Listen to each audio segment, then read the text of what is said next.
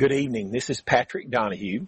Appreciate you listening every week at this same to Bible Crossfire.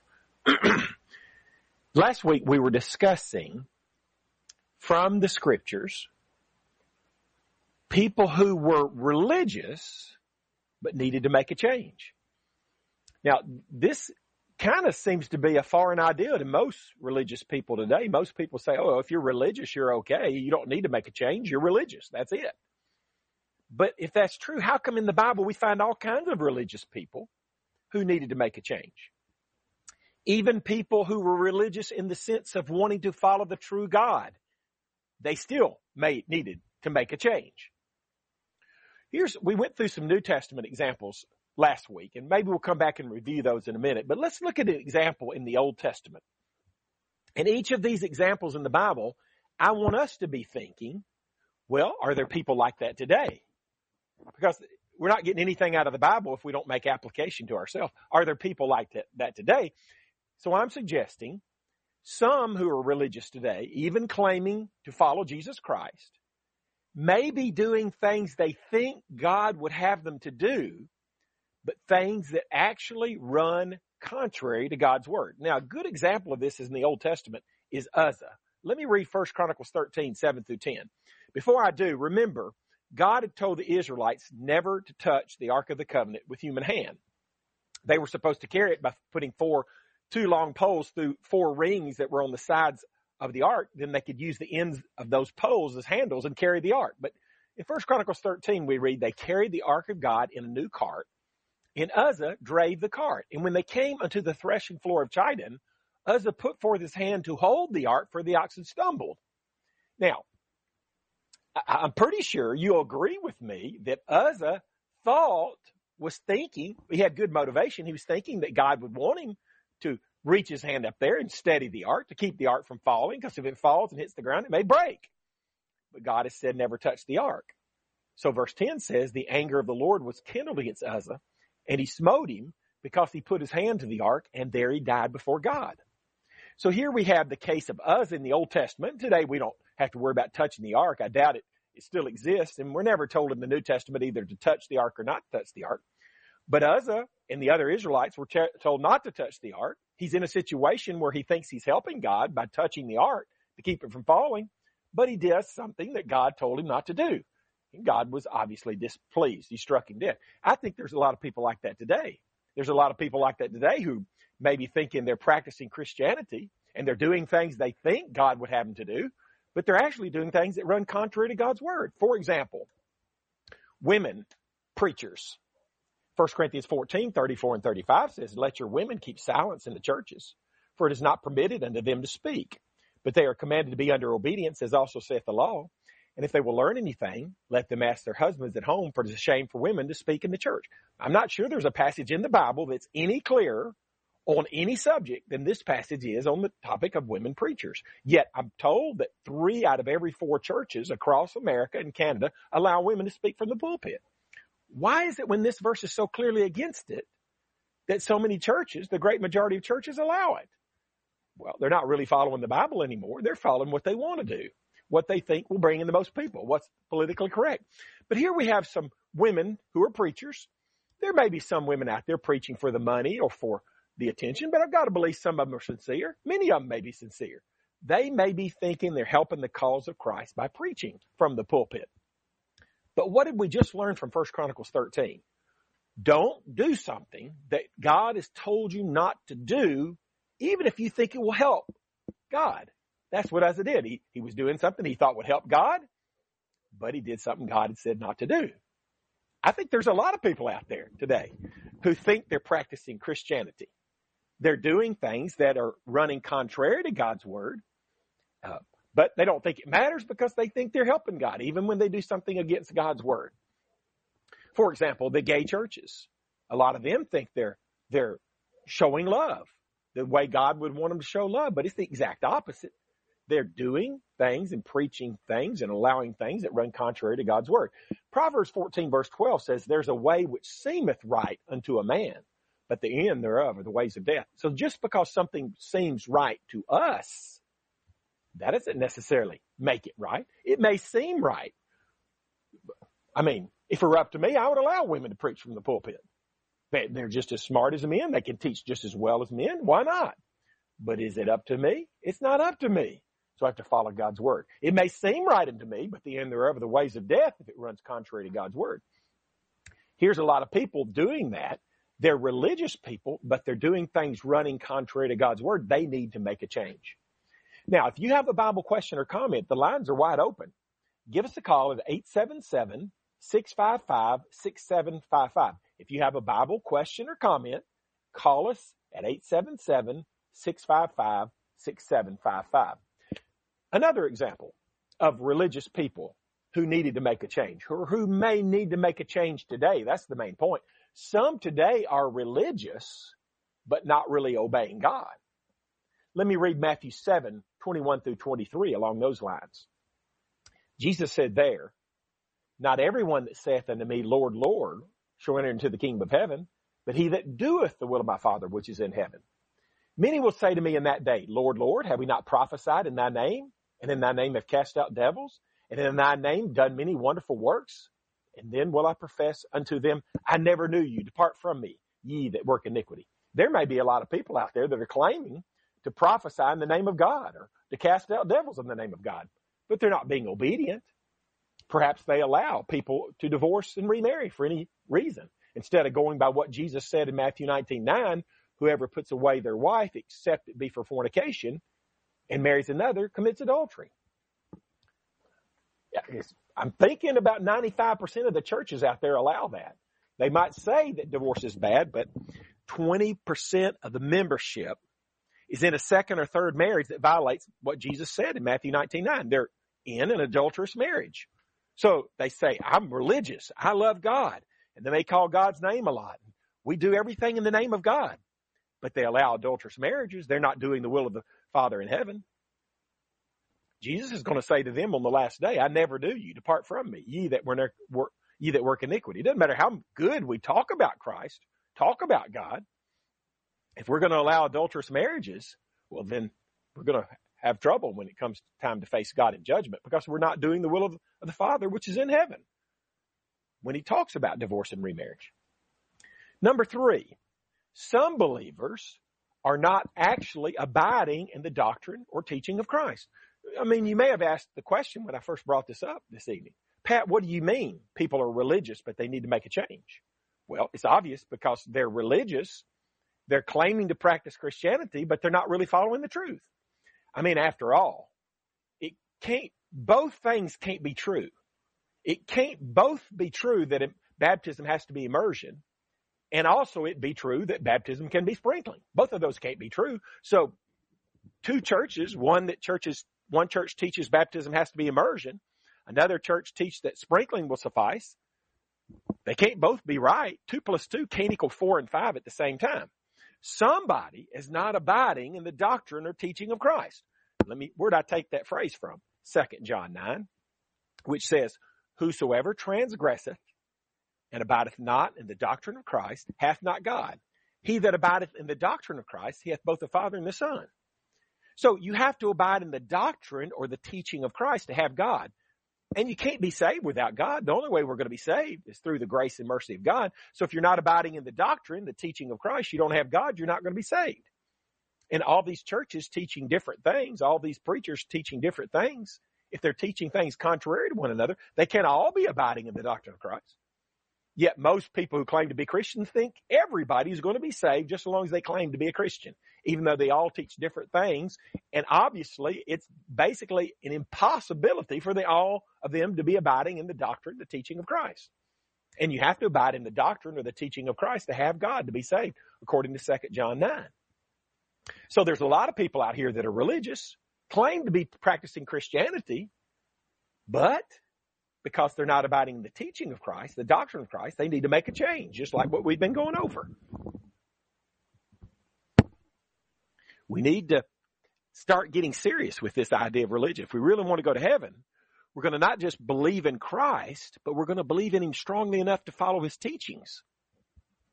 If you have a Bible question or comment, the number to call is 877-655-6755. 877-655-6755. The lines are wide open. Now, we've been talking about those who are not abiding in the teaching of Christ. There are some who maybe know the truth on some particular thing, but they're remaining in churches which are not abiding in the doctrine or teaching of Christ. Perhaps you're part of a church that allows a woman to preach from the pulpit. What should you do when you understand that 1 Corinthians 14, 34, and 35 plainly forbids that? What should you do? Well, try to get them to change. Try to get them to repent, to quit allowing women to preach from the pulpit. And if they won't, find a church that doesn't allow that. Because the next two verses, we read verse 9, the next two verses, 2 John 10 and 11 says, if there come any unto you and bring not this doctrine, receive him not into your house, neither bid him Godspeed, for he that biddeth him Godspeed is partaker of his evil deeds. So even if I'm abiding in the teaching of Christ, if I'm helping somebody else who's in sin or encouraging somebody else in their sin, I become a partaker in their evil deeds. That's why it's so important to worship with the church that's faithfully following God's word so I don't become a partaker in somebody else's sin. Here's the illustration I use all the time. It's going to be impossible for me to commit the sin of being a woman preacher. Why? Because I'm not a woman. I'm a man. So I'm not going to be able to commit that sin of being a woman preacher. But suppose I worship with a church that allows women to preach from the pulpit and I go along with it. I don't object to it. I don't try to get them to change. Then because I'm bidding Godspeed to what they're doing, I become a partaker of their evil deeds. I become an accomplice to their sin. So there's a lot of people in the Bible that were religious, but they needed to make a change. And you may think, wow, that's a new concept for me. I thought if you were religious, if you were trying to follow, God doing what your preacher told you to do, that you're okay. No. The Bible has all kinds of people in the Bible. In the New Testament, people who were religious, but they needed to make a change to be saved, to go to heaven, because even though they were religious, they weren't really following the truth, or they were with a church, a religion that wasn't following the truth. I mean, we mentioned some examples last week. The first example we mentioned last week was Saul of Tarsus. Acts 26:5 says he knew from the beginning that after the most straightest sect of our religion, I lived a Pharisee.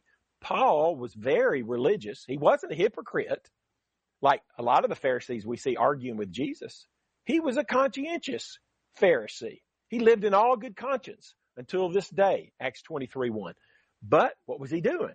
He thought the Jewish religion was the right religion, even after it was obsolete. So much so, he was persecuting Christians, people who were part of the right religion. He needed to make a change. So the Lord appeared to him on the road to Damascus. He believed in Jesus. And 3 days later, he was told this in Acts 22:16. Arise and be baptized and wash away thy sins, calling on the name of the Lord. Here's Saul, a very religious person in the Jewish religion, very zealous, very conscientious, but he needed to get baptized to get his sins washed away by the blood of Christ. See, he needed to make a change because even though he was very religious, he wasn't following the truth. If you have a Bible question or comment, give us a call at 877-655-6755. We mentioned last week Cornelius. Cornelius, if you're looking at Acts 10:1-6, it says, and we read these verses last week, he's a devout man. He feared God with all his house. He gave much alms to the people, meaning charitable deeds. Pray to God always. Well, isn't that a saved man? Devout, fears God, helps people charity-wise, prays to God always. He's very religious, but he needed to make a change. He needed to make a change. Peter was told to go to him. He would call for Peter, who shall tell thee words whereby thou and all thy house shall be saved. Acts 11:13-14. So he wasn't saved. He was very religious, but he wasn't saved. He needed to obey the gospel. I believe there's a lot of people like Cornelius today. They're very devout. They fear God. They're very involved in doing charitable deeds. They pray to God all the time, but they've never really obeyed the gospel. As a matter of fact, if you ask them, have you obeyed the gospel? They would say, what's that? Because their preacher never talks about obeying the gospel. All their preacher talks about is how you got to believe in Jesus to be saved. That all you have to do to be saved is accept Jesus Christ as your personal Savior. He never talks about all those passages that talk about obeying the gospel. I mean, there's a lot of them. I'm turning to 2 Thessalonians chapter 1, verse 8. Here's one of them. It says, in flaming fire, taking vengeance on them that know not God and that obey not the gospel of our Lord Jesus Christ. So yes, you definitely have to know God. You have to believe in him confidently. But in addition to that, you have to obey the gospel. It takes both of those things to avoid the flaming fire vengeance that God's going to give to people on the last day. A lot of religious people don't even know what obeying the gospel is because their preacher never mentions it. All he mentions is you got to believe in Christ to be saved. He never talks about obeying the gospel. They're religious people, but they're not going to be saved. They've never obeyed the gospel, don't even know what it is. They're religious people, but they need to make a change. We mentioned last week Apollos in Acts 18, 24 through 26. Let's notice some of the key words in that passage, which we read last week. Here's Apollos. It says he's an eloquent man. So he's out trying to preach God's word. It says he's mighty in the scriptures. Well, that helps. You need to be mighty in the scriptures if you want to be able to preach God's word effectively. This man was instructed in the way of the Lord, fervent in the spirit, meaning very zealous, taught diligently the things of the Lord. Well, to 99.9% of the people out there, they would say, well, Apollos is fine like he is. He's mighty in the scriptures, instructed in the way of the Lord, fervent, teaches diligently the things of the Lord. But it says, knowing only the baptism of John. His knowledge was incomplete. So Aquila and Priscilla took him aside and taught him the way of God more perfectly. He's a good example of a religious person that needed to make a change. And thankfully, Apollos didn't get defensive and say, no, I'm already a great preacher. I mean, who are you to tell me that I need to make a change? He didn't get defensive. Instead, he humbly submitted to this new information to get in God's will completely. And then there's some people in the beginning of Acts chapter 19 who possibly were taught by Apollos. I say possibly. We don't know for sure. But they were in Ephesus and they believed what Apollos was teaching before he was corrected. They had been baptized with the baptism of John, evidently, after it became obsolete. I mean, when John was out baptizing for the remission of sins, you had to do it to get the remission of sins, but he was teaching basically believe on the one who's coming. Well, that was fine at that time because that's what they were to believe. But once Jesus has come as the Messiah, has died, has been resurrected, you just can't believe the Messiah is coming. You got to believe Jesus is the Messiah. You got to believe he's died for our sins and been resurrected from the dead, Romans 10, 9, and 10. So people who are baptized based upon that old belief, the Messiah is coming, that wouldn't work anymore. So when they heard this, Paul told them this, they were baptized again. Acts 19, 1 through 5. They were very religious. They had been even immersed as believers, but their baptism was unscriptural because it was based upon a wrong belief. There may be a lot of people like that today. I was that way myself when I was growing up. I was immersed as a believer, but I was baptized based upon an incorrect belief, so I needed to be baptized again for the correct reason. Just like these people in Acts 19, 1 through 5, although it's for a different reason, it still was parallel to that. If you have a Bible question or comment, call us at 877-655-6755. Here I'm reading Acts 2, verse 38. Then Peter said unto them, repent and be baptized, every one of you, in the name of Jesus Christ for the remission of sins, and ye shall receive the gift of the Holy Ghost. Peter's telling believers in Acts 2 they have to repent and be baptized to get the remission of sins. Yet a lot of churches will teach you that baptism is not necessary to get the remission of sins. Do they know about Acts 2:38? Do they care what Acts 2:38 says? I mean, it's inspired of God. Mark 16:16, Jesus said, he that believeth and is baptized shall be saved. So Jesus taught this same thing, that you got to not only believe, you got to be baptized to be saved. Peter's saying not only do you have to believe, but you have to repent of your sins and get baptized to get the remission of sins. So when a believer is baptized, that's when he gets the forgiveness of his sins. That's assuming that he repents, that he makes a commitment to change his life, to quit serving sin, to start serving Christ in righteousness. And then when he's baptized, God is going to expect him to follow through on that commitment. And if he doesn't, he can lose his salvation. We know from Galatians 5, verse 4, some people trying to bind the old law. He says, you are fallen from grace. Now, a lot of churches will say it's impossible for a Christian to fall from grace. Paul said these people had fallen from grace. Now, you can't fall from a tree unless you're in the tree to start with.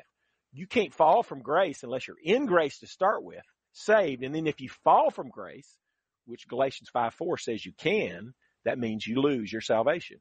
But all these churches out here want to teach once saved, always saved. Why?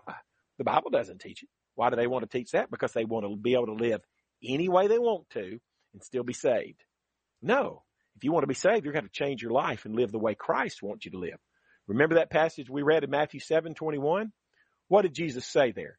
Not everyone that saith unto me, Lord, Lord, shall enter into the kingdom of heaven, but he that doeth the will of my Father, which is in heaven. It's not enough just to believe in Christ. You got to do the will of the Father, which is in heaven, to go to heaven. You have to obey. It's trust and obey, just like that famous hymn teaches. A lot of people sing that hymn, but evidently they're not listening to the words. You know, about Jesus, Hebrews 5:9 says this. He became the author, and the newer translations will say source. He became the author or source of eternal salvation unto all them that obey him. See, it takes more than just belief. If you want eternal salvation, you're going to have to obey Jesus. A lot of people are religious out here. They believe in Jesus. They go to church maybe every Sunday, but they're not obeying Jesus. So according to that verse, they're not going to receive eternal salvation. According to Matthew 7:21, they're not going to go to heaven because they're not doing the will of the Father which is in heaven. They're religious, but they need to make a change if they want to go to heaven. So we've looked at the last couple of weeks, at least 6 or 8 or 10 examples of people in the Bible. Primarily, we've looked at New Testament examples, but a few in the Old. People who were religious, but they needed to make a change. Just because they were religious doesn't mean they're going to be saved. No, not at all. You have to be following the truth if you want to be saved. I mean, what did Jesus say in John 8:31 and 32? He says, if you continue in my word, then are ye my disciples indeed. A lot of people out here claim to be Jesus' disciples, but they all believe and teach and practice different things. Jesus says you're only a true disciple, John 8:31, if you continue in my word. So those who are not continuing in Jesus' word, those who are not following the truth, are not going to be a true disciple. And verse 32 says, and you shall know the truth, and the truth will make you free. Only the truth will make us free from sin. We have to follow the truth. Brent from Texas, go ahead with your Bible question or comment, please. Hey, I was wondering about the guy on the cross. Accepted Jesus at the last second there and didn't have an opportunity to walk in all the faith that you're talking about. You remember in Colossians 2:14, it says Jesus nailed that old law to the cross. So the Old Testament law was in effect. The thief on the cross didn't have to be baptized for the same reason Adam and Eve, Abraham, Moses, Noah, none of them had to be baptized. Their law never talks about it. Jesus talked about believing and being baptized to be saved in Mark 16:16. That was many days after the thief died. So Hebrews 9, for example, in verse 16 and 17 says, for where a testament it is, there must also of necessity be the death of the testator. For a testament is of force after men are dead. Otherwise, it is of no strength at all while the testator liveth. So this law, this testament that says you have to be baptized to be saved, Mark 16:16, Acts 2:38, 1 Peter 3:21, Acts 22:16, didn't go into effect until a number of days after the thief died. He didn't have to be baptized for the same reason Abraham didn't have to be baptized. Their law didn't say you had to be baptized. But the law of Christ, which we're under today, does say you have to be baptized to be saved. Brent, does that answer your question? Yes, sir. Thank you very much. Appreciate your call, Brent. It's a good question. Yes, sir. Thanks. Maybe you have some questions. You can always go to the website for Bible Crossfire, BibleCrossfire.com, and go there and listen to old programs or send me an email with a question, sign up for a Bible correspondence course, or request what I'm about to offer right now. I'm willing to study with you free over the phone, a 1-hour phone Bible study with you at your convenience. You can go to BibleCrossfire.com and sign up for that, or you can call or text my cell phone number. If you would like a free 1-hour phone Bible study with me sometime when it's convenient for you, morning, afternoon, or evening, I want you to call or text me at 256-682-9753. If you want a free Bible study over the phone at your convenience, call or text me 256-682-9753. 9753. Thanks for listening tonight.